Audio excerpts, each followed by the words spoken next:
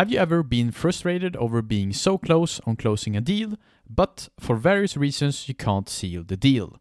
Have you ever sometimes wished for a magic wand that would lead to you closing that deal? Or have you been wondering why some people tend to close almost all their deals while some others don't? Welcome to Steady Improvement, the place where you level up your sales skills and achieve your sales goals.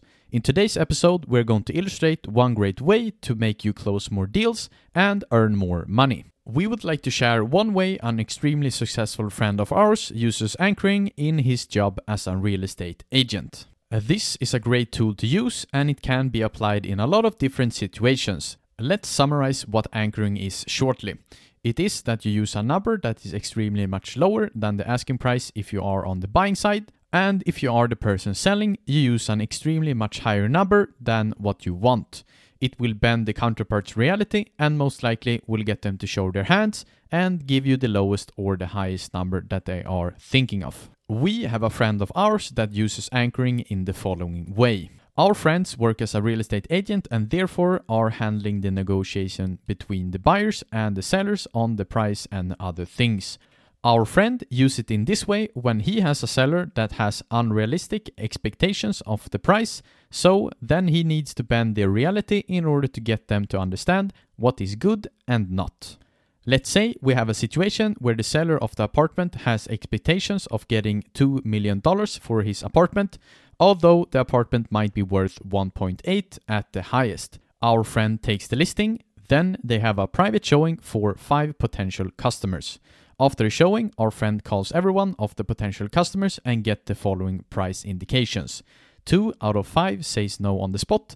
1 of the 5 thinks that the apartment is worth $1.5 million. Another one thinks roughly about $1.6 million. And the last person thinks that it's worth $1.7 million, but have flexibility to go a little higher to get a fast deal. What our friend now does in order to bend the seller's reality could be the following. He now calls the seller, starts off with the 2 people who have turned down the apartment and tells the seller the reasons for that. And now he says that he has 3 left, but they are unfortunately interested on the following price points. The first one is interested at $1 million, another one is interested at $1.1 million, and the last one is interested at $1.4 million.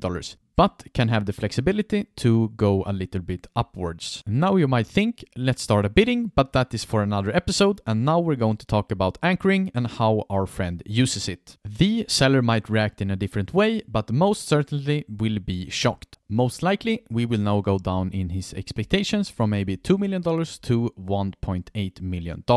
So now, by doing the above, you have gotten your seller down $200,000. Now you should ask for a counteroffer from your seller so we can present it to your potential clients. The seller might counter with, let's say, $1.8 million. And you're smart here. You don't only want to bend the seller's reality, you want to bend the potential customer's reality as well. So you work in both ends. So all the potential customers knew beforehand that the seller's expectations is $2 million. And now you could come back to them and say, unfortunately, we can't make it work at the suggested number. As you knew before, the seller wants $2 million. Now, in a sort of good scenario, 2 might say no and look for other apartments, but you still have the person who indicated at $1.6 left in the game. So now it's negotiation time. The only potential client that are now left might give you a counteroffer at $1.8 million. And now you know as the broker that this is the number that the seller wanted to have as a counteroffer. Let's say in this situation our friend feels like there is room to get a higher offer from the customer. He now can make the call to seal the deal at $1.8 million or try to get a higher offer. Let's say now that he tries to get a higher offer, then he goes forward by doing the following. He now calls the seller and says that we are quite far off each other. The other 2 have said no, so we only have 1 customer left, which we now don't want to lose. So is there anything we can do to try to meet the customer? He might ask the seller. The seller now says that he can't go lower than $1.8 million, but can throw in all the furniture if the customers can meet him at $1.8 million. This is good because you know that the customer doesn't have any furniture and are new to town, so he has to buy it for himself anyways. Our friend now calls the customer and says that he had gotten the seller down from $2 million to $1.9 million. This is his final offer, and as a gesture of that, he has gotten the seller to include all the furniture in the apartment if you can meet him at $1.9 million. So at that price, the apartment is all yours. To make things easy for ourselves in this scenario, let's say that the customer raises to $1.9 million. Now the friend knows we have a deal.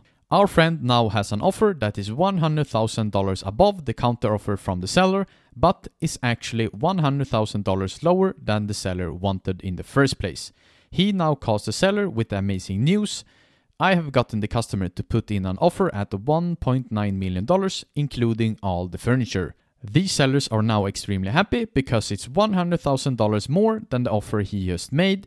He is now having a feeling of joy. Our friend now sees the deal and has a happy buyer and a very happy seller. The key point we wanted to give out here is that this is a smart way to bend people's reality in a negotiation in order to get the outcome that we know is the best in the long run. The buyer now thinks that he had got it for $100,000 less than the seller wanted and got the furniture.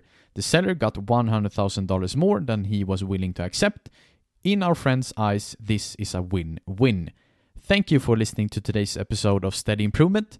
Many of you are spreading the word to your friends, family, and colleagues about the podcast, and it would mean the world to us if you also would like to be one of them. Rate, review, and share. We hope that we have helped you in your journey of leveling up your sales skills and achieving your sales goals. Until next time, peace.